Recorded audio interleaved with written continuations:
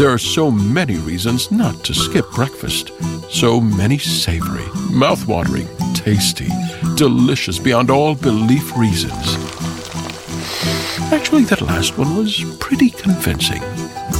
Stop by for a McDonald's breakfast. Mix and match a sausage biscuit, sausage McMuffin, sausage burrito, or hash browns, any two for just $2. Price and participation may vary, cannot be combined with combo meal. There are so many reasons not to skip breakfast.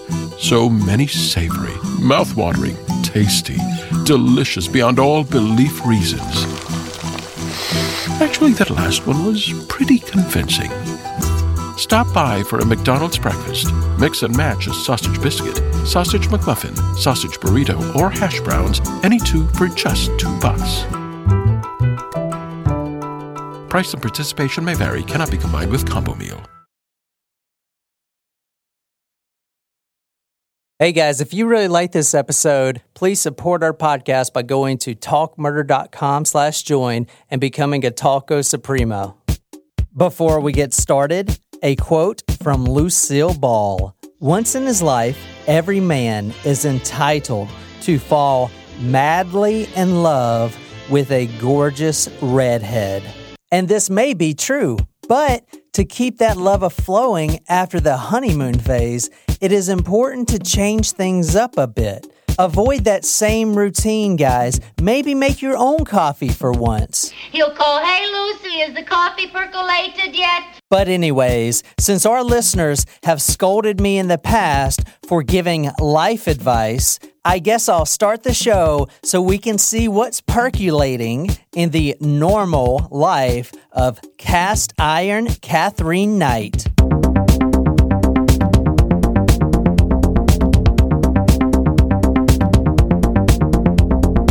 All right, so I asked on Facebook to the group if anyone was on Team John, and, you know, granted, a lot of people probably haven't heard it yet.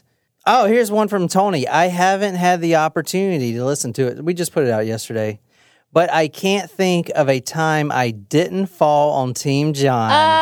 So Tony. There's a solid chance. All right, Tony, here's what you do.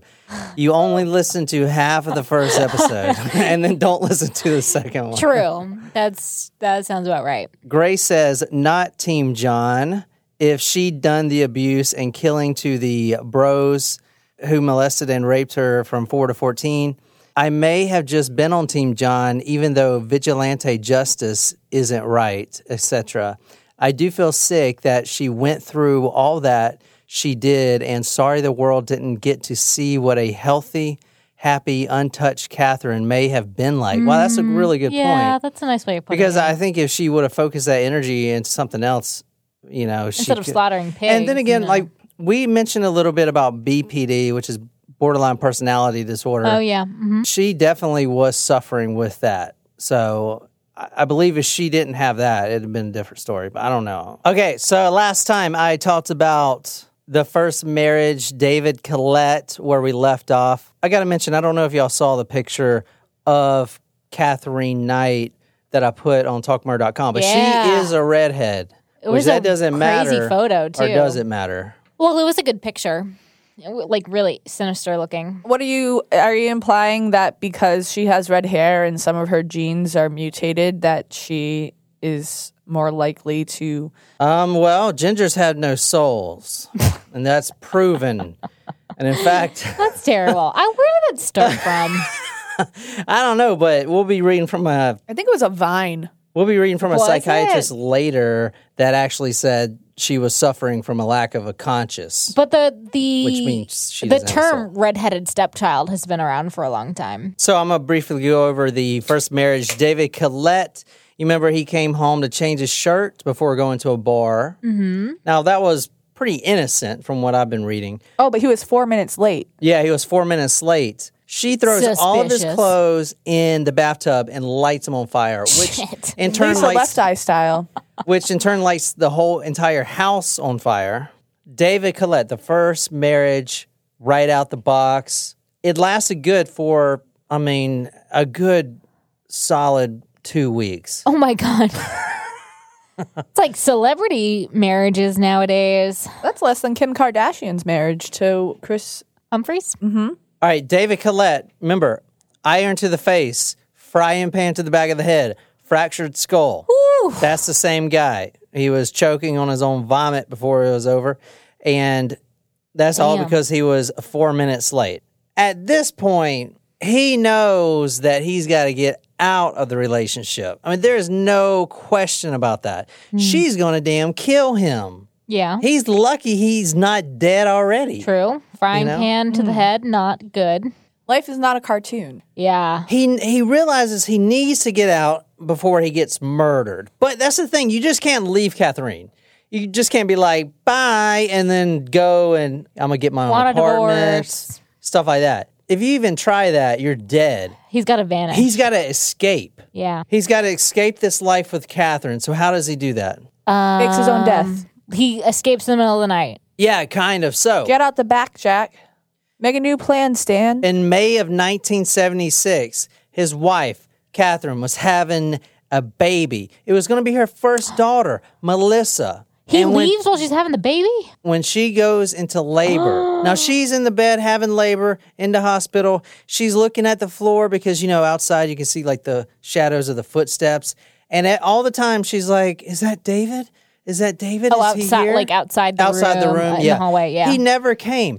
And in fact, wow, that was his opportunity. That was his only opportunity Yeah. when she's in the fucking hospital. The only opportunity. And not even, he planned this for a while. Well, there are 50 ways to leave your lover, but Paul Simon did not mention Correct. that. So when did she get pregnant? Like, because you said it kind of fell apart in 2 weeks. Did she get pregnant? No, I didn't say 2 weeks. I said it was good for 2 weeks. And then the fighting starts. They go on this like honeymoon thing, what I'm saying? Honeymoon phase. But how long did they know each other before they were married, though? Wouldn't you think that she would display some of this behavior in the relationship?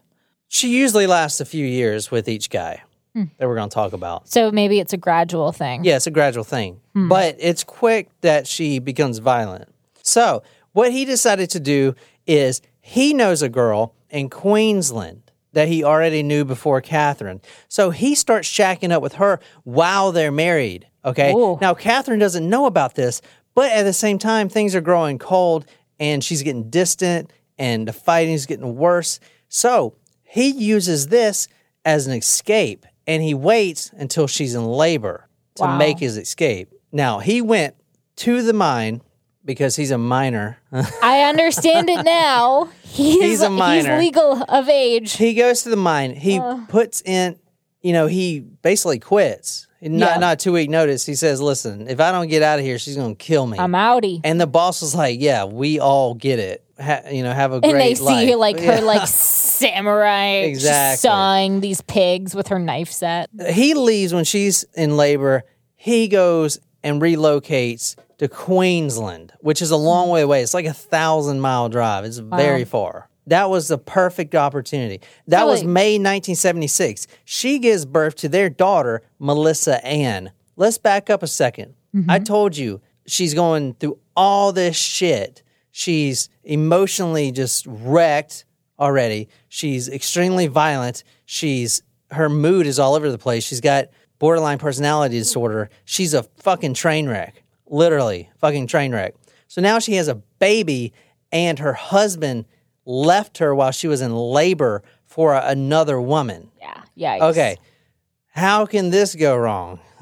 Can this go? What do you think will happen now? That's a pretty awful way for somebody to leave you. Granted, she kind of got what was coming to her there, but damn, that's probably the most vulnerable a woman will ever be, is when she is in labor in the most painful experience ever. She's stuck indoors back in old Aberdeen by herself while she's on maternity leave. This is her basic routine. She wakes up when the sun comes up. No alarm, obviously. I do that. So she puts the baby in the carriage and she starts pushing it up and down the street of Aberdeen. But not like the baby pushers here in Mount Pleasant that are all like smiling. They got their AirPods on, their iPhone or whatever. I've seen them like run with these. They have the baby they have the runners, joggers, the jogger baby thing, and they're like high speed. I'm like, The thing. Jesus, Shout out, free. Danny. I know you do that And with both the kids. It's like a national sport. She's pushing them both. They should make that shit a sport. There was a woman who like broke some sort of record. She was pushing between the stroller and her 2 kids. It was like 120 pounds, and she finished a marathon in like 3 hours pushing a stroller. I don't think I could finish a marathon in 3 hours without a stroller. Definitely, no way. Absolutely Because not. there's no way in hell you will see me running a marathon. It takes me about a little over 2 hours to do a half marathon. She wakes up, the baby's in the So. carriage. She pushes the baby up and down the streets of Aberdeen. Think about this. Think about your street, and there's a baby pusher, like always. Here, there's a lot of baby pushers. But think about a crazy woman who is talking to herself, who is yelling obscene things, who is basically yelling at the baby that the husband is out screwing some hoe and getting his wiener all moist and stuff like that with some random stranger, and all he's been cheating on me. She's basically directing all this energy into the baby, like right in the baby's face. Like, that's unpleasant to listen to as an adult. As the weeks progress, people are literally pulling back their window curtains looking at it because it's a sight to see. And it gets worse. She's now yelling randomly into the atmosphere, and she's got a baby. Remember, she's pushing this baby like it's a drag car. She's basically like, oh, there's a pothole. And she's jumping it, like jumping over it.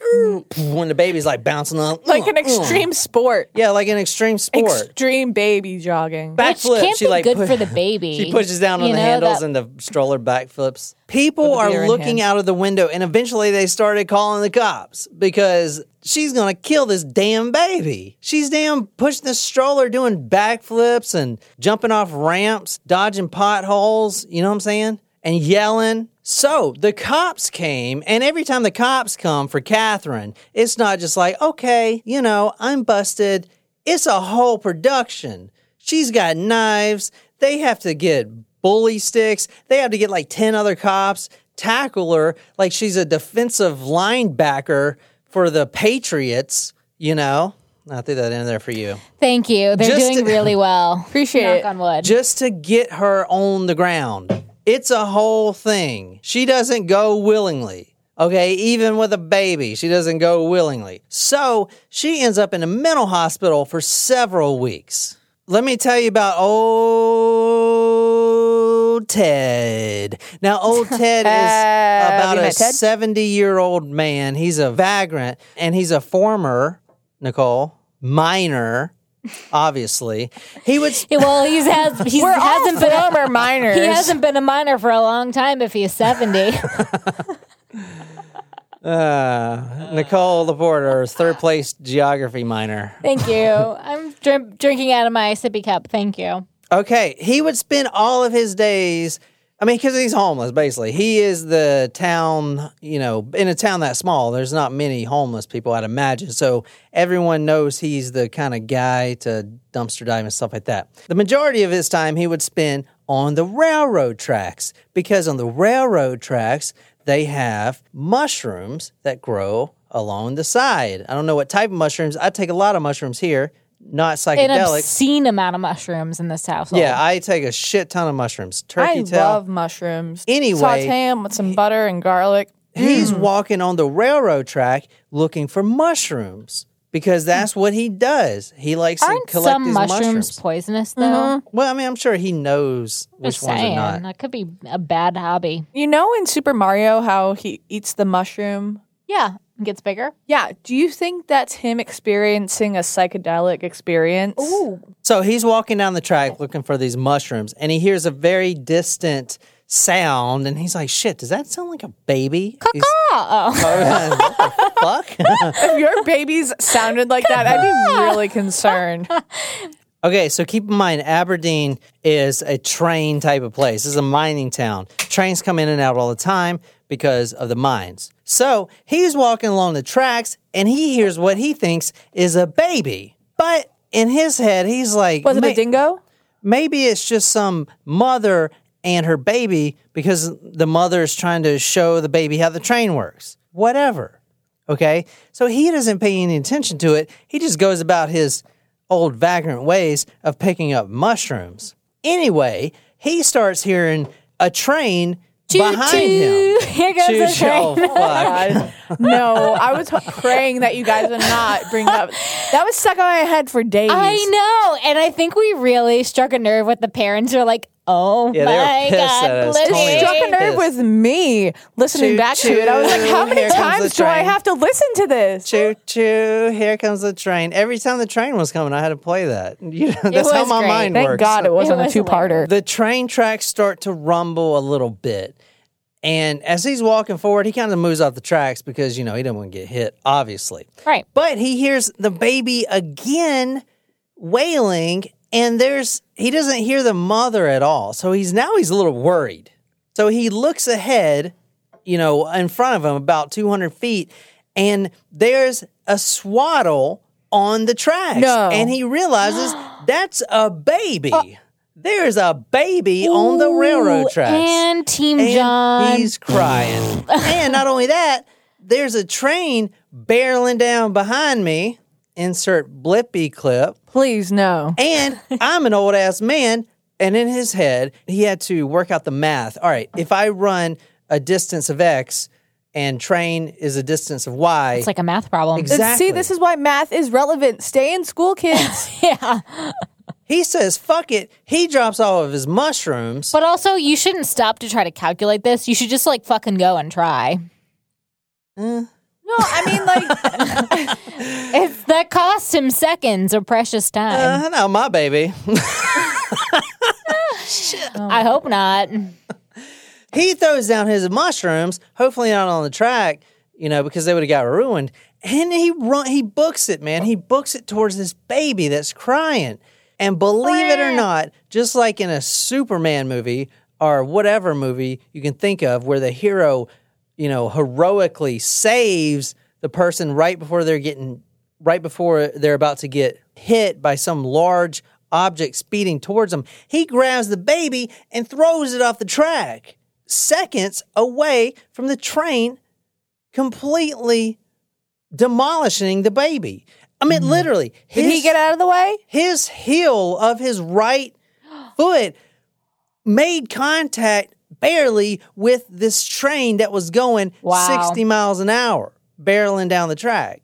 That's how close it was. He saved this baby. Old Ted is a hero. Now, at the same time, believe it or not, the police are after Kathy because all the neighbors, they're wondering where the hell her baby is because they haven't seen the baby in a while. So they're concerned. Kathy's not at the home, so the police are dispatched already looking for her. Obviously, the police get there, there's no baby, and just like always, there's a huge confrontation with Kathy. So she's in downtown Aberdeen, and this whole thing, she makes a big scene. All these police are like, all right, we got to subdue you and stuff like that. Please don't cut me up. Don't cut my liver out and stuff like that. But they subdue her. She's on the ground getting arrested. And right at that second, she sees old Ted walking up, strolling with his bad hip with a baby. Wow. With Melissa She's like, in shit. his arms. And she's like, fuck you. How did he know whose baby it was? Everyone knows whose baby it is. In a town small like Aberdeen, they knew whose baby it was. Everybody knows Kathy. She is fucking insane, and she's like that crazy person in every small town.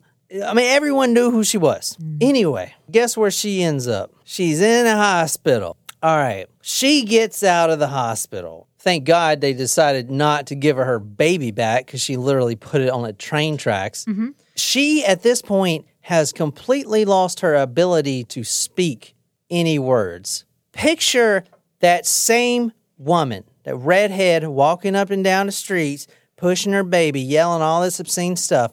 Now, there's no baby, and she's not yelling obscene stuff. She's walking and grunting like a caveman. She can't even speak. I don't know the psychology behind it, but she literally cannot speak. She's just like,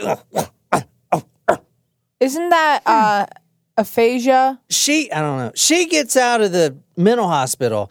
She's grunting. I know what I got to do. In her echo chamber, she knows what she's got to do. This isn't my fault.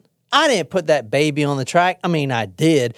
But the reason I did is because that motherfucker, David, he wants to put his wiener in someone else. Fuck that shit. I'm going to go show him. I'm going to cut that little wiener off. I'm going to cut that wiener off with an axe. On him. I'm going to take my right hand and pull the wiener back when it's flaccid so it stretches out long. I'm going to take that axe and just scare and then wiggle it around in my hand. I'm going to do that. I am not fucking around. She goes to a general store. This is right after she gets out of the mental hospital. There's a display axe, and I can just imagine a little small town general store, right? It's got the big window display. There's like a mannequin. Maybe he's wearing like one of those plaid work shirts that the Would you wear plaid? Lumberjacks make.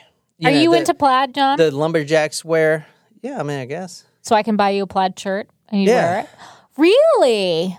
Yeah. I love plaid. Me too. So flannels. Did you know there's like a subscription box out there where you can get oh God, flannels? There's a subscription box for fucking everything. But I love flannels. My mom used to tell me that I had too many. I couldn't buy anymore. So I really had to cut down on my collection. Now I have about 3 or 4 good flannels. So there's this mannequin in the general store display carrying this brand new axe, maybe like a hefty. I don't know what the models back then, but like, what's the models now? Like a husky. Husky is what I mean. He's carrying a husky axe, the brand new 18 levels of sharpness. Like, this, it was a display axe. Oh, I thought for a second you were asking the proper term to call a plus-size model. And you're calling them husky. And I was like, that's not right. That's incorrect, sir. So she goes into the general store. She basically steals the axe right out the mannequin's hand. Now, in her head, this is exactly what's going on. I'm glad I got rid of that damn baby. Fuck that baby. Fuck that motherfucking baby. That baby was dead weight. Okay?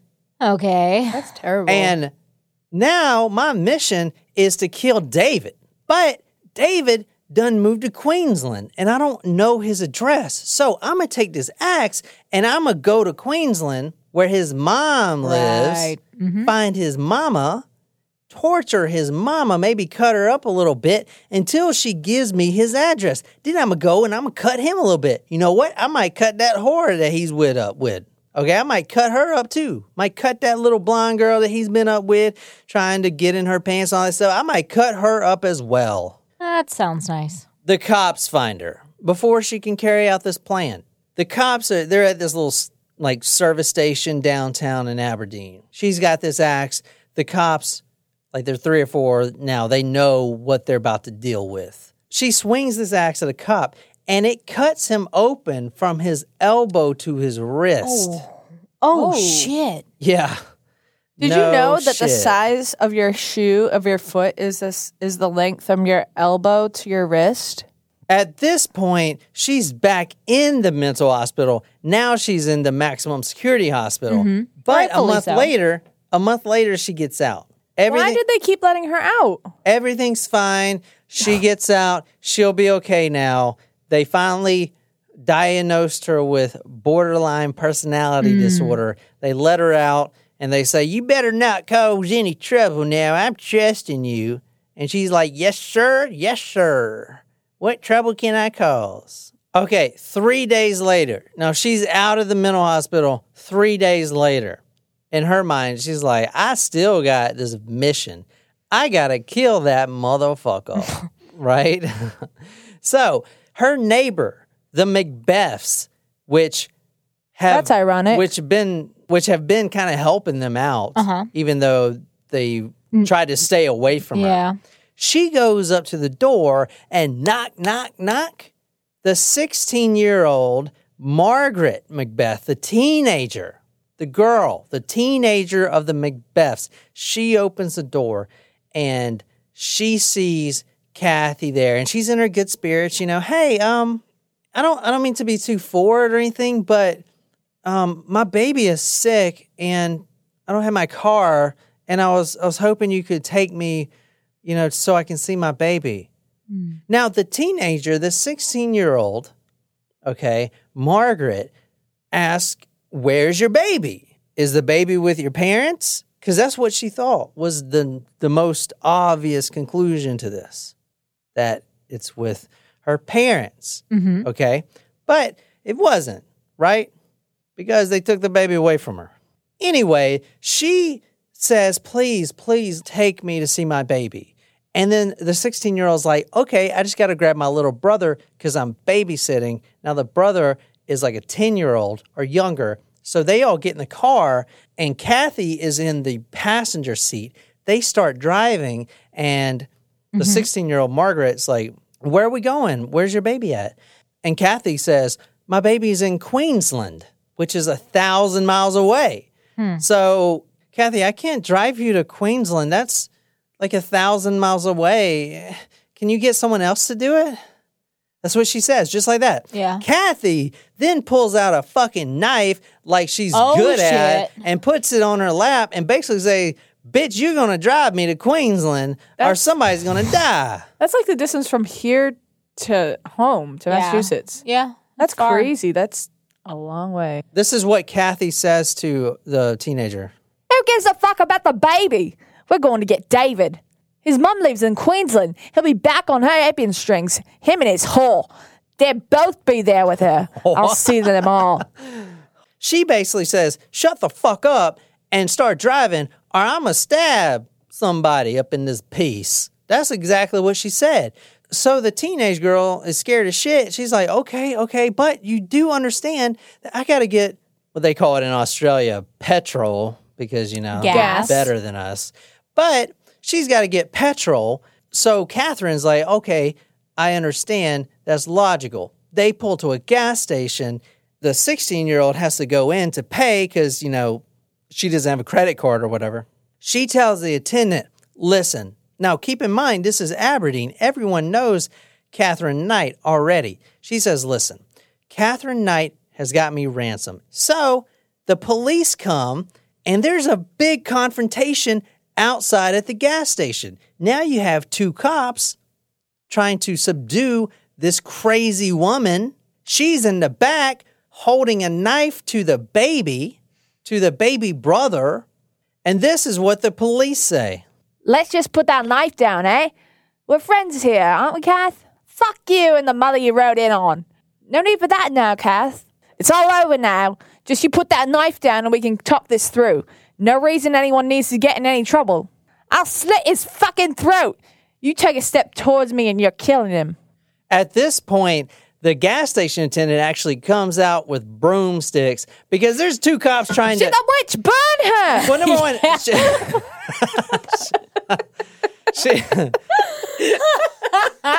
I mean, you have to understand everyone in town is horrified of Kathy. So at this time, the police aren't going near her. They rather see this baby boy get cut up than have to deal with this. The gas station attendant brings out two broomsticks, like big-ass broomsticks, so they can beat her into submission. I literally thought that this was some sort of they were trying to say that she's a witch after all. I thought they were going to try to do some witchery thing. No, I just like a good pun and reference. But that's what I was thinking too. The police didn't dare to come close to her. She was taller than any one of the officers sent out to fetch her, and with that axe in hand, she had enough of a reach to take a lump out of any one of them if they tried to come at her with billy clubs. They trailed along just out of reach, keeping everyone else out of her way as she stalked back and forth, swinging the axe around and around, growling and spitting and snarling, working herself up to make her charge. She is like a damn caveman with a fucking axe. A caveman with an axe. She's taller than all of them. She's got bright red hair. How tall is she? She's like 6'2", maybe. Oh, wow. 6'3". God. She's tall. Yeah, she's That's really a lot tall. of woman. Yeah, she's tall and she's That's mean. taller than me. And she's like, she's got an axe. She's swinging. She can't even talk at this point. Really? Wow. I mean, I told you she kind of lost her voice. Wow. How long do you think she stayed in the mental hospital this time? 2 weeks. Close. She stayed 1 month in the Morissette Psychiatric Hospital. Isn't it ironic? This is fucking nuts right here. The police, I think they have to do this. I'm not sure. But they go to David and say, listen, we just arrested Kathy because she was on the way to murder you and your mom. Okay? David's like, oh my God, are you serious? I can't believe this. This is all my fault. Everything that is wrong is my fault. I'm to blame for this. I need to come back and comfort Kathy because this is my fault. I'm the reason she went crazy. So, being a great guy like he is, okay? Because remember, he's the one that abandoned her in labor. And now she went crazy. So being a great guy that he is, he leaves his girlfriend, okay, and goes back to Aberdeen. Now, I do want to point out, he leaves his current girlfriend while she's currently going through labor too. Oh my God. He leaves his girlfriend who is pregnant to go back. Because he ultimately felt bad for leaving a pregnant woman. So he basically leaves another pregnant woman. He left the other pregnant woman. Exactly. So this is Australia for you. Oops, Lauren, I didn't mean to say that. This is all Aberdeen for you. Or just this, like, particular couple. I mean. He sounds like a real winner. Okay. So he returns to Kathy. That is love. That's That's how you know you need to marry that woman. He already did. That is true love. Okay, true love. Love hurts. You know what they say? Love hurts. Love hurts. It's like a frying pan. Love. Or a hot iron. David actually had to assure the courts and the hospital that he would be a primary caretaker to Katherine because she was going to get out in a month, but they weren't going to let her out. They were going to keep her ass in there because, believe it or not, the entire town of Aberdeen goes to the police and the governor and says, please don't let her out. They were on their knees begging the governor, please do not let her out. Please, I'm begging you. David had to go and sign all these things that says he will be the primary caretaker and she is his responsibility. That's fucking crazy. On August 9th, 1976, Kathy was released back to David. Now, at this point, David's mother moves in with them, and the baby's back because David's there. Now, I want my baby back, baby back, baby back. Here starts the problem. I mean, the problem is with Kathy, obviously. But the mother starts taking over as a primary caregiver to the baby and the chores and all this stuff. That presents a problem because remember, the mother is still living in the house. She was released August 9th, 1976. On March 6th, 1980. So you see they spent 4 years together after this. That is when her second daughter, Natasha Marie Collette, was born. This is from the court documents. This kind of sums up Kathy. From a review of the prisoner's history, I am satisfied beyond reasonable doubt that the prisoner was, throughout her various relationships, a person who is prone to violence and vindictiveness, to malice and possessiveness, and to cruelty, and that she was also a person who is anxious to present herself as an innocent victim, whereas, in fact, she was not infrequently a serious aggressor. In fact, she was not infrequently a serious aggressor, which means that she was a serious aggressor frequently. Okay, now, I'm going to talk about her other boyfriends because the thing with David didn't work out. And in fact, one of the things about borderline personality disorder that I was looking up is that, number one, you're impulsive and that you may just all of a sudden just cut off ties with a relationship or a friendship like it doesn't matter. And in fact, that's what she did with David. Remember, she was going to kill this guy because all this stuff. Eventually, after the second child was born, she completely lost interest, and she's the one that asked for a divorce. Well, that's the thing about BPD. One of the criteria is that you go in cycles of almost worshiping to like devaluing your relationships. They end up getting divorced. Now, remember I said her second daughter was born 1980. They get divorced shortly after that. Mm-hmm. She goes and she's just screwing the town, man. I'm talking about Like every... the men? Yeah, the men. Every new guy that would come in there. Does she not have a reputation of being she like does. fucking crazy? She does. That's why she doesn't get the people that have lived there a long time. She's got a very toxic reputation. But the new miners, you know. Yeah. Like the dwarves. They're of age, I get it. The new miners that are coming in town that don't know the reputation yet, she gets them. She's got first dibs. She brings them home. Because she's the only woman in the slaughterhouse. She's like this kind of she's the only woman at the chick. bars too. So she walks up to him and is like, "Hey, you wanna get some of this poon?" And they usually do it, and they fall in love with her. That sounds really easy. Tragedy strikes in 1986, which is when I was born. I mean, that's not the tragedy. Fuck. Shit. Tragedy strikes in 1986. She was lifting a heavy hog to put on the steak. It's like a 300-pound hog. You come on over here. Now, at this point, she's 31 years old. She pulls out her back. Oh. And she is completely disabled. Not as she's in a wheelchair, but she can no longer work because this hog done pulled her back. That's a huge blow. She probably wasn't lifting safely. Her entire 30 pounds and above is a team lift. Her entire life is based around a few things, okay? That's slaughtering pigs, okay?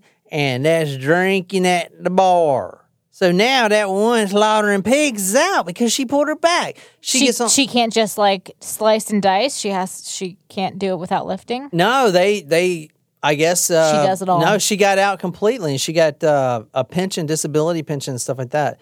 She can never work again, basically. Wow. Around this time, she went through a lot of men. I'm telling you that right now. But a few of them stuck around for a little while. I'm talking about a year or two more, 3 or 4 years. 38-year-old David Saunders. I'm going to run through a few of these guys. They're not really important to the story, but I kind of want to show you their life with Kathy. Same routine, is great for a week. She's like the best girl ever. They move in together, and then it's like all hell breaks loose. Like the fucking fabric of hell just rips into the earth, and out comes these red-headed demons. Literally, it's what it is. Now, this whole time, keep in mind when I talk about all this abuse and shit, her daughters are living in the house. With David Saunders, you have the usual. You have constant fighting. You have abuse from both Kathy and David Saunders, right? They're beating the living tits out of each other. 1 year goes by. This is their 1 year anniversary. He buys flowers. It's a good day. I'm going to make her know that I love her. I'm going to buy these beautiful flowers. And to work up to this, because I knew it's the anniversary coming up and I really love her, I bought her 2 daughters a new puppy, like a nice little lab, like beep, beep, beep, beep, beep, beep, beep, beep. He's running around. So I'm going to buy these flowers, and we're going to have a good night. It's going to be a lot of sex going on. Okay, lots. I want to sex you up. So he gets home from the mine, and he walks in with these nice bouquet of flowers. He gives her a kiss on the cheek, or tries to. She's washing dishes. He's like, "Hey, baby, I got these flowers. We gonna have some coitus." Spilled my fucking White Claw all over me. Welcome to another episode of Ask Tomorrow. I'm your host, Tomorrow. Better sleep makes for a better me, and Casper's Cooling Collection has everything hot sleepers need to keep cool all night long, like the Wave Hybrid Snow Mattress for over 12 hours of cooler sleep. Okay, next caller. Hi, Tomorrow. I need to break up with my boyfriend. Any suggestions? Get him a breathable mattress protector. It helps hot sleepers stay cool. I think I'll just go with flowers. Yeah, none of my exes appreciated the mattress protector either. Casper, love your tomorrow. There are so many reasons not to skip breakfast. So many savory, mouth-watering, tasty, delicious beyond all belief reasons. Actually, that last one was pretty convincing. Stop by for a McDonald's breakfast. Mix and match a sausage biscuit, sausage McMuffin, sausage burrito, or hash browns, any 2 for just $2. Price and participation may vary, cannot be combined with combo meal. Okay, she looks at him like she's a spawn of Satan. She's obviously in a bad mood. But here's the thing. He didn't do anything wrong, but try to bring her some flowers and sweet. sex her up a little bit. So they're in the kitchen. They start fighting. She grabs a knife, and she's learning to control herself. You know, obviously, I shouldn't be cutting open my boyfriends. I'm really trying to relax. Count to 10. So she's counting to 10 as she walks outside into the garden, and she tries to blow off steam. And this is exactly how she does it. Catherine had the puppy by the scruff of its neck. Oh, no, I don't want to read this. No, as soon as she said that, I was like, how do we turn this off? It's like a 2-week-old puppy. No, a 2-week-old? Or a 2-week-old puppy. A Like, 2-week-old. A 2-week-old. 2-week-old. No. Or 2-week-old. There we go. Do you, how do you get a dog when it's 2 weeks old? Don't you have to wait? Yeah. It's like a little minimum of little lab, 7 weeks, though. A yellow lab. It's a very cute little dog. What a lab. He's playing in the garden. garden like, I'm so happy. Don't tell us that, John. The more details you give us, the more it's going to bother us when we hear about how she slaughters a dog. God. Catherine had the puppy by the scruff of its neck, dangling it by its fistful of fur and skin level to her eyes. It was letting out a piteous wail that kept distracting David. Just read right through it real quick. Don't even waste your time on it. I know, okay. But she did nothing else until it looked at her. Then, the chopping knife in her hand flashed. Listen to it. No. Flashed out and the bleeding started. She slit the dog's throat so deeply that she could see its spine glinting in the white mess of gore. Its wails turned into gurgles in the dreadful silence as she dropped it to the ground. If I ever catch you running around on me, this is what I'll do to you. David backed away from her, horrified. She dropped the knife into the dog's corpse to stand on Ed and then stalked after him. What the fuck? Can we go get the dogs in here Yes, now? we need the dogs. It said she slit the dog's throat so deeply that she could see its spine glinting white. Oh my God. Dogs! Its wails turned to gurgles. So that's why you don't mess with Katherine Knight, because she'll take your puppy and do that to it. It's fucking awful. She'll do anything, is what we're learning. So she basically cuts his dog up, throws it on the ground, and then runs into the kitchen at David. Now, this is their 1-year anniversary, and it's not just a regular fight. She's going to kill him. She runs in there and grabs her favorite thing, a cast iron pan. Gotta love me some Le Creuset. She winds up for the for the pitch. Winds up for the pitch, and she's off. She hits him in the arm because he's like, ah, and he puts his arm up, and it actually breaks the bone in his arm. She hits him so hard. And that's all he can remember because she hit him again in the back of the head like always, and he's unconscious. Now, she says, why did you do it, David? Why would you go and do that to me and her family? David didn't do shit. He wasn't cheating or anything. He bought her flowers. This is the echo chamber in Kathy's head. It's like ridiculous. Wow. Like, oh, you went to buy flowers at the supermarket? That means you must be cheating on me. I bet there was a hoe there. Would you look at her? Did you fuck her? Did you take her in the break room and have coitus with her? All this stuff, that's in her head. That's what she's going through. So the whole time, you know, when she sees that flowers, that's what she's thinking about. Like, it's fucking nuts. Oh. Luckily for him, he had kept his old apartment, even though they were living together for about a year. So he spent a week there recovering and definitely not answering the phone when Kathy called. Okay. Like all the boyfriends and all of the ex-husbands, he has what doctors call PTSD. And that means he is scared as shit to even go out of the house. I bet. Because he thinks she's stalking him with a frying pan and a knife.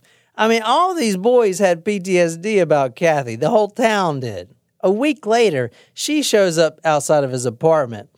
I'm sorry, baby. I'm so sorry, honey. Please, let me come in. You know, I was just not in a good mood. Please. A few months go by. She's pregnant again with his baby. They've been together for a few months. He took her back.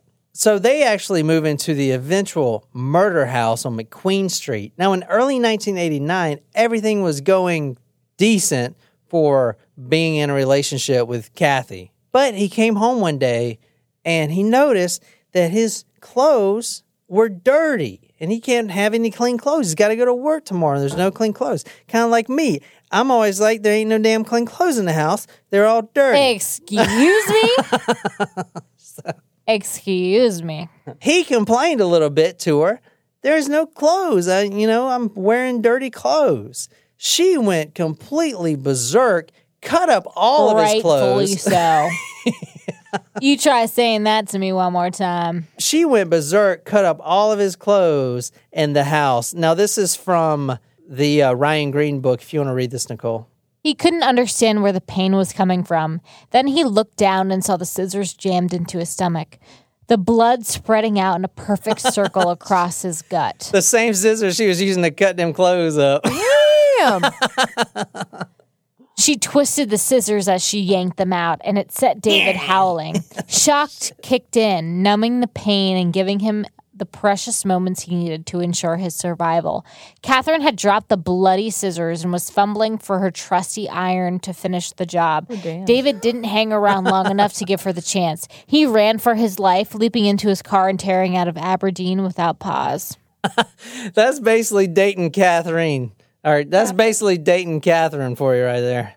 Let's go back for a second. You guys, I could talk about a couple If I could turn back time. I could talk about another couple boyfriends, but they're all the same. They all get stabbed. You guys understand that, right? I mean, how is she not in fucking prison? Does she have a thing for Davids? Okay, now, you remember I said we started the story on the previous episode, March 1st, 2000. Okay, so we're right there right now. Okay, we're talking about John Price. After David Saunders left, John Price is like the 5th or 6th boyfriend after that. Everyone in town calls him Pricey. He's a very well-liked man. He's actually got a very high position in the mines. And he looks a lot like Danny McBride. I'll put the picture on talkmurder.com. You can see him. Anyway, he's got a very high position in the mine, which means he's making really good money. They end up hooking up, like always, probably at a bar. They move in together like a week later. That's quick. He's got kids of his own. Keep that in mind. He ends up supporting both of them. Okay, that's very important. He's got a pretty high position at the mine. Pretty prominent position, pretty high up there. He's making really good money. He's supporting them both now. She keeps her old house, but she goes to his apartment all the time, and they get it on and stuff like that. Now, they stayed together for a few years. The same thing, I don't have to go through all the craziness that she brought into his life, but it was a lot. He was scared to death over all this shit. Anyway, for some reason, he still wanted to marry her, which, why wouldn't you want to marry her? You got a real winner there. I mean, I can't think of any reason not to. John Pricey was a very honest man, very well respected throughout the town. In 1998, in the mine that he worked in, this is 2 years before the murder in 2000. Now, this guy gets murdered as the first episode. I mean, this is the pelt. This guy's wearing the eventual pelt. 2 years before, in 1998, the mine that he worked in, they spent some money and they got some new first aid kits. It's for the employees. They need the best. There's syringes, there's gauze, there's Neosporin, there's whatever. Little scissors you can snip, snip, snip, in the first aid kits. They're nice first aid kits. So what'd they do with the rest of the first aid kits that were outdated, expired? The Neosporin's expired. Everything's expired. We don't need this shit. Let's throw them in the dumpster. There you go. Boom. In the dumpster. Now, why am I saying that? Because John, even though he's making really good money, was very efficient with his money. He saved his money, and he used his money wisely. So he sees all his first aid kits in the dumpster. He takes them. Ain't nothing wrong with that. No. I'd do it. Fair game. Fair game. They're expired. They're in the dumpster. They're in the dumpster. He brings them home. He doesn't know what he's going to do with them yet. Maybe he can get some money out of them. Maybe you just keep them. He kind of likes that stuff. Maybe he'll give them to his grandkids when he's old and retired. And look what what we used to have to use in the mines. Either way, in 1998, he is at work. And Kathy, after they got in a little argument, probably about some dumb-ass shit like they always argue about, she takes a video camera that he bought for her last Christmas. Like last Christmas. Handy cam, like one of those big ones that they used in 1998. Right? And she starts filming these first aid kits. Look at this motherfucker. He's stealing corporate property. He's stealing from the owners of this mine. She sends that tape to his boss like a bitch. Exactly. But like, why? What did he do? But why? But why, though? Because this is Katherine Knight. She sends this tape to his bosses. Now, keep in mind, he and his income at the mine is supporting both of them. Which is fucking stupid that she would do this. Her daughters. So, one of the things about borderline personality disorder is you do impulsive shit. This may have been really impulsive, stupid, not well thought out. Just a smidge. Yeah, just trying to get back at him for some stupid argument that doesn't even matter. He was fired. He lost his position in the mine. That was a big blow to him because he's made that like a 20-year career already. Now, luckily, he was able to get a job at a new mine, and they didn't want to fire him, but they kind of had to. But he got a position at a new mine at a lower salary. Anyway, he decided to drop her altogether. He's a smart guy for now until he ends up as a human pelt. But he takes all of her shit, throws it out of the house, and demands her to go back to her own place. And she does. A few weeks go by. Fast forward a few weeks. She shows back up because he misses her. You know what they say, redhead good in bed, you know? I've never heard that before. Or redhead slaughter me dead is what I like to say. Oh, okay. So. That's a new one. He starts missing her because he's not really a good-looking guy. He's basically Danny McBride. Anyway, so he can't get any strange from around town, so... I hate that word. So they end up getting back together. Now, the miners, with an E, Nicole. Miners. Yes. His fellow miners, which are all over the age of 18. Thanks for clarifying. Gave him an ultimatum, which I like to say old tomato. I was just thinking that. I love that word. The miners give him an old tomato. Kathy? They say, listen, dude, we ain't gonna go out and drink it with you anymore. If you with that Kathy girl, because if you with her, you gonna die. And I don't want to have that on my conscience, so we ain't going drinking with you anymore until you break things off with old Katherine Knight. That was the ultimatum. All of his buddies. Because it's embarrassing. Yeah. The miners, Nicole, okay, you listen? I gotcha. The miners, his friends, actually go and get her first husband, David Collette, and bring him all the way back down. Why? To little old Aberdeen. Now, he is on the down low. This is a top secret mission, covert operation, because he sure as shit don't want Kathy to know that he's back in town. That's for damn sure. So, covert operation, they bring him down, and he sits down with John Pricey, and he goes over all these stories, and he's basically trying to convince him to get the fuck out and Dodge before, the inevitable, which is murder. Because everyone knew there was going to be a point where it actually happened. So they bring the ex-husband down to try to convince this guy, and he doesn't give in. That's what I'm saying. This redhead, they have like a power over you, They don't have a soul of their own, so they latch onto yours and share it with you. You can't just let them go. So he kind of blew him off, and he stayed with Kathy. Now, Kathy wanted to move back in because everything's going good, right? I mean, they're fighting a little bit, but they still love each other. Baby, please. Please, I'm sorry. Let me move back in, please. I'll make you dinner every night. And then he mentioned something that he should never mention to any woman. Uh-oh. Her temper. Oh, yeah. And they start fighting. You don't have to have borderline personality disorder to not have to mention that. She starts throwing them punches, them uppercuts, and them left hooks at John Price, and he starts throwing them back. And this is how that plays out, if you want to read this, Nicole. The blows never fell, but something warm and wet was spreading across his chest. Had she thrown a cup of water on him? He nervously moved his arms and looked down. There was a knife sticking out of his chest, sunk in deep enough to stand proud, but not deep enough to kill him. The tip was scraping on his rib. Just the tip. The tip.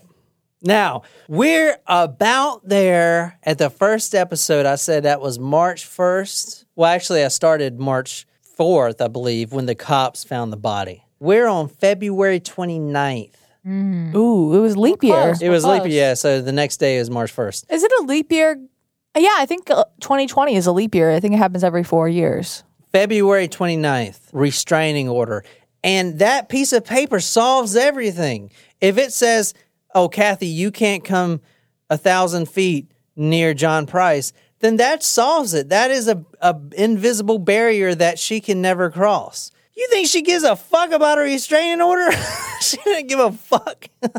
Not only did he get a restraining order, which she didn't give a shit about, he actually goes to work and tells everybody, listen, if you don't see me tomorrow, I'm dead. I mean, that's what he said, you know? And that's why this buddy's actually called the police in the first place, because they knew already that he was dead in the home.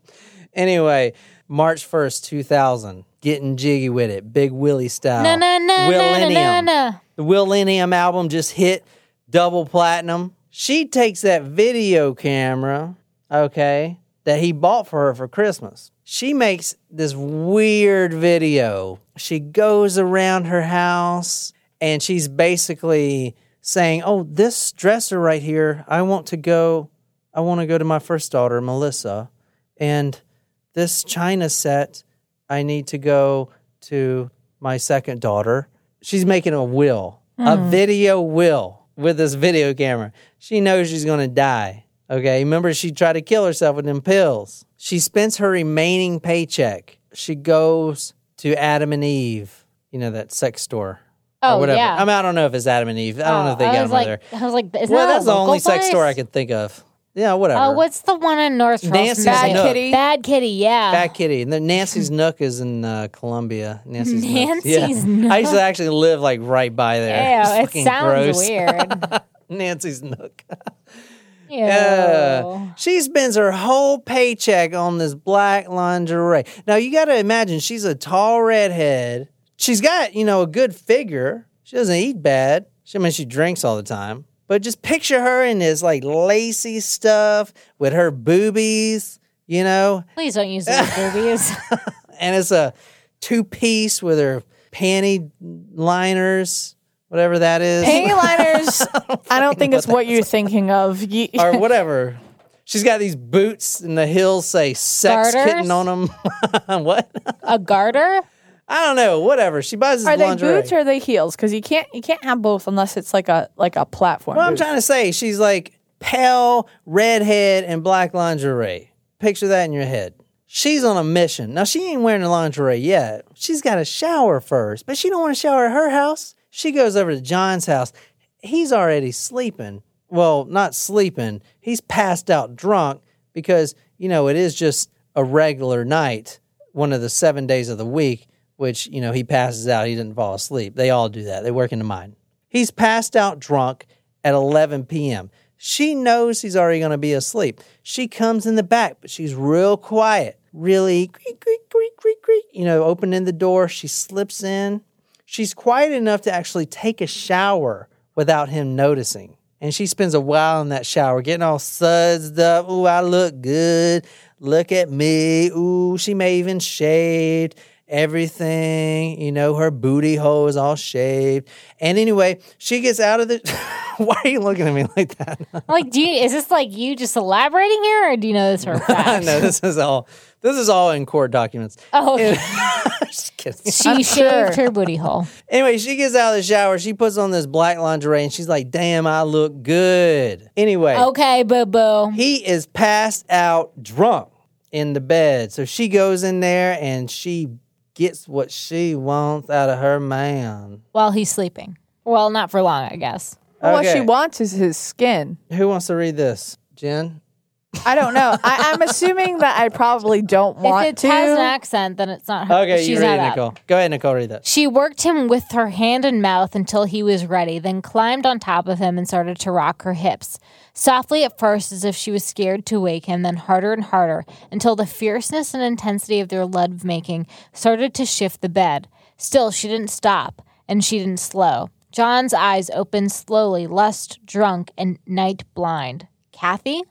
That doesn't happen. Yeah, it does when he's drinking all day, probably at the mine. You know they drink all day at the mine. He comes home, he's already fucking wasted. He wouldn't know if he got an erection while he was sleeping. What do you think morning wood is? You don't know that you're getting an erection. You wake up, it's like, ooh, that's pretty... You can't tell it's there? You can't when you wake up. Weird. Men are so weird. Women have it too. No, we don't. Yes, you do. No. Yeah? I'm sorry, where are What your are you talking medical about? credentials again? Fuck it. What? Explain. All right. She's riding him hard. She's giving it to him like he's never got it before. He's about to blow his mind. Redhead, good in bed. I don't know when it happened, but somehow when she's on top of him grinding his handle, she pulls out her own handle with a blade on it. Oh, she pulls out a knife. You guys get it? Yeah, got it. Okay. Thanks. She pulls out a blade and she starts stabbing him.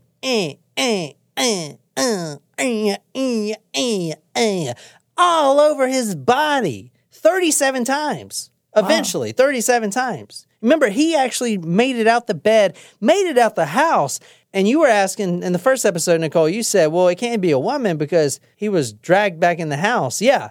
He made it all the way to the front yard, and she's like, you better get on over here. She drags him back in the house. So that's how strong she was. Think about that strength stabbing someone 37 times. She could smell him, sweat slick and terrified.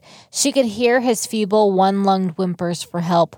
Wetness clung to her, his sweat, his seed, his blood. She had taken it all from him, and now it ran over her skin as she lunged out of bed after him. He dies, obviously. And in the Ryan Green book we're reading from, one of the lines I really liked was, he was too stupid to know he was already dead when he ran out of the house. Like, he was basically, like, already dead, just run off adrenaline, and she dragged him back in. It's kind of crazy. So if you guys went to talkmurder.com and saw the pictures from last episode, you'll see the front door, which is here. So you see it's all bloody. Okay, so now it's time to finish him off. He tries to escape, as you heard from last story. She drags him back in. But the night just started. The real fun's about to begin. She's been disabled for a while. She can't do what she really wants to do. I told you there's two things that make Katherine Knight. There's two things that make Katherine Knight. She likes drinking at the bar, and more importantly, she likes to slaughter them pigs. So now she just got it on. And she feels good. She's all sexy in that lingerie. Like, yeah, I feel good. I need to do me. I need to do me. And that means I need to slaughter this pig, which is John Price. She'd made the same cuts a million times before on other swine, blade tip grazing across the spine as she severed the soft tissues and cartilage, easing into the groove between the vertebrae. When it came time to separate the head entirely, he was a pig and he deserved to be served up like one. Do you guys remember on the first episode, and I put the pictures on talkmurder.com, where I said there's little blood droplets in the kitchen? So when the police get into the house, they notice these little blood droplets that are so weird because, like, why? Like, all the blood is in the house. But see those little blood droplets right there? Yeah. Yeah, leading up to the sink. The police are like, this is so weird. And they also notice, well, it smells like, I don't know, like mom's fresh cooking in here. I mean, there's a human pelt hanging up, I know, but something smells damn good. She decides in her fucked up head that she just got back at John Price. That's done. That's over with. She wins. But she wants to go a little further now because, remember, he's got them 2 kids. He's got a daughter, young daughter, and a son. Jonathan is a son. Rebecca is a daughter. He's got them 2 kids, but they're not at home right now. But they'll be here in the morning. And they get hungry. These little kids get hungry, man. They all run around, so they need to walk in and they need to just eat. So she's like, I'm going to do these kids a favor. Oh, God. I'm going to serve them up something hot and fresh straight out the kitchen. Oh, God, no. She starts to cut off his head. Okay, I didn't tell you this I didn't tell you this on episode 1 because no. You did not. I really did want you guys to be on Team John, but apparently that's way... I don't think that's going to happen. That's gone. So this is after she skinned him, or she's beheading him after? This is before he becomes footy pajamas. She's beheading him before he becomes the Snuggie, the human pelt. Oh, no, I'm wearing my Snuggie right now. She cuts off his head because she's been doing that to pigs for 20 years. She knows how to do it. Clean cut. And in fact, when the cops walked in there, they're like, man, something smells good. Ooh-wee. I know there's like a human pelt hanging up here, but fuck, what is that in the kitchen? Okay, and I told you there's little blood droplets going up to the sink. This is what they found on the stove. That pot looks like it can fit a human head. So... the head was in there. No. Oh, no. That's the actual crime scene photo. I wish they would have lifted the lid, but they didn't. No. It was, but then again, it was boiling, so it was probably too hot to lift a lid. In fact, a crazy little tidbit for you. How did they know when John Price actually died? Well, they took the temperature of the head and doing their forensic science or whatever, they could tell when the time of death was by the temperature of the boiling head. I don't know how. I guess they tested the brain matter or whatever. They could see when he died. I'm not going to be able to eat for like 3 days. This wasn't just, okay, here's a head, eat this, kids. No, she's a good cook. She learned it from her mama. Here's some of the recipes she used. She's in the kitchen at Black Lingerie. That head is boiling. Ooh-wee, that head is smelling good. She's dicing up some veggies, dicing up some veggies, a little splash of salt, in the pot. And then my favorite part, because you don't want to just eat, a little. There's not a lot of meat on the head, okay? And the brain ain't good. It's not really a lot of meat. You can get the skin, kind of like that chicken skin. The real tastiness is in the meat. She wanted to give them some prime cuts. The one thing she loved about John Pricey is that ass. Oh, that ass was nice and firm, man. That was nice, and she can just grab it. She loved that ass, so she wanted to know what that shit tastes like. Here you go. There were a few choice cuts on this particular pig, but the rump had always been her favorite. She sliced each of John's buttocks off with one clean cut apiece, then portioned it in 2 because she'd taken a little extra meat on that one and didn't want them to cook unevenly. It would be terrible if the kids got food poisoning whilst eating their worthless swine of a father's ass. The pot began to bubble, and before long it smelled just like her mother's kitchen back home. Oh, God. That smells good. We should get some beef stew after this. Anyway, she went all out. She makes these 2 placards. Because them kids are going to come in the morning, they going to be hungry. They look in the fridge, they pull out some Tang. You remember that? Yeah, Tang. She makes 2 little placards. One says Beaky, because she didn't know how to write. Remember, she dropped out of school. It really meant Rebecca. The other one said Jonathan, and she set the plates, which I wish they would have took a picture of. And they probably did. They didn't release it. They set the plates, and to top it off, she drizzled it over with hot, warm gravy. Did she tell them what they were eating? Children luckily didn't come home. They didn't actually eat it. Okay, good. Thank God.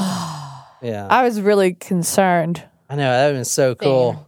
No, that would be so disturbing That for would the children. be real fucked. They just ate their dad.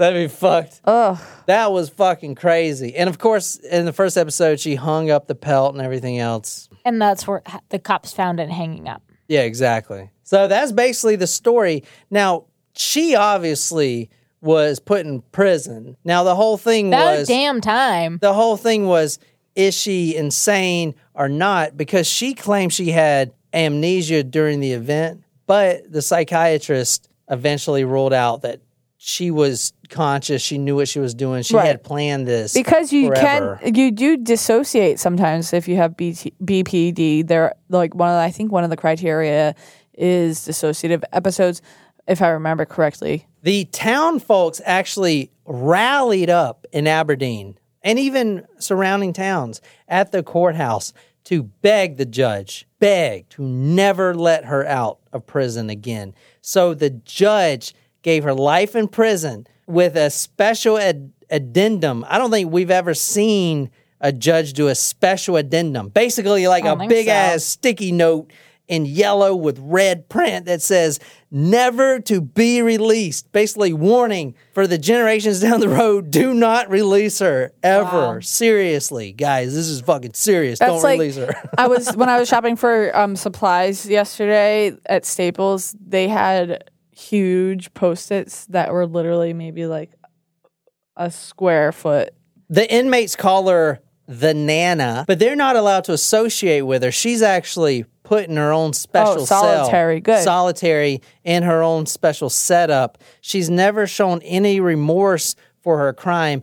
And to date, she was the first woman in Australia to receive a life sentence with no getting out, no parole. Good. Now, she shouldn't be let out. She's still in prison today, so stay the fuck away from her. Wow. So tacos. Wow. If you want John here to cover a story that's worse than this, all you have to do is dare him. I don't think to this make one's it that bad. Team John. I think this is. I mean, this is one of my favorite episodes. I think we've done. I'm still on Team John. I would say they should let her out. Oh, and let her... absolutely. Now, this not. isn't Canada. That's false. So the thing about this is we've done Canada stories that are twice as worse, and they get let out with no They're a danger penalty. to society. Exactly. Insane or not insane, danger to society. Luckily, Australia has a little more sense than Canada. Yeah, thank God.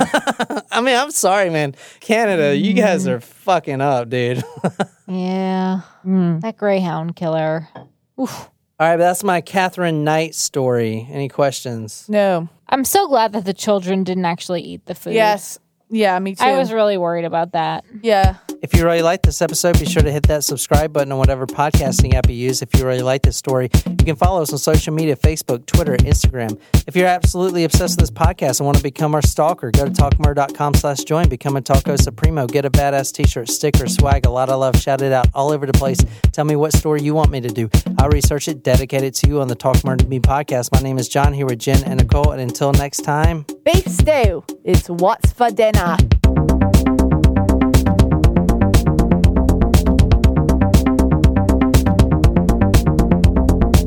I'm tired of the hot. I need it to be cool. You know say you that, moved to and then South it'll come. Carolina. That's the problem with you Northerners. Come down here, and then you expect to change things. You know? It'll come. Y'all come down here to where I stay and where I live. When I was, having a peaceful life on my farm, y'all come down here and y'all put y'all's buildings and all y'all's cars and stuff down here. Did we not change your life for the better? And then y'all make it where it's unlivable almost. That's how the Northerners do it. We're sorry. Well, I'm not sorry.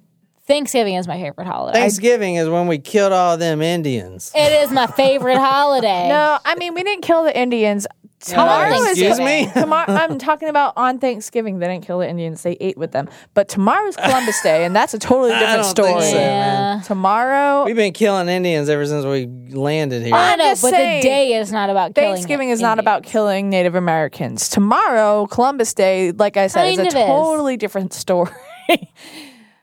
Okay, anyway, Want to look 10 years younger? We recommend Short North Dental for your whitening and brightening needs because nothing is sexier than a man with a great smile. Check out the newest gallery in the Arts District at shortnorthdental.com because dentistry has never looked this good. There are so many reasons not to skip breakfast. So many savory, mouth-watering, tasty, delicious beyond all belief reasons. Actually, that last one was pretty convincing. Stop by for a McDonald's breakfast. Mix and match a sausage biscuit, sausage McMuffin, sausage burrito, or hash browns, any two for just $2. Price and participation may vary, cannot be combined with combo meal.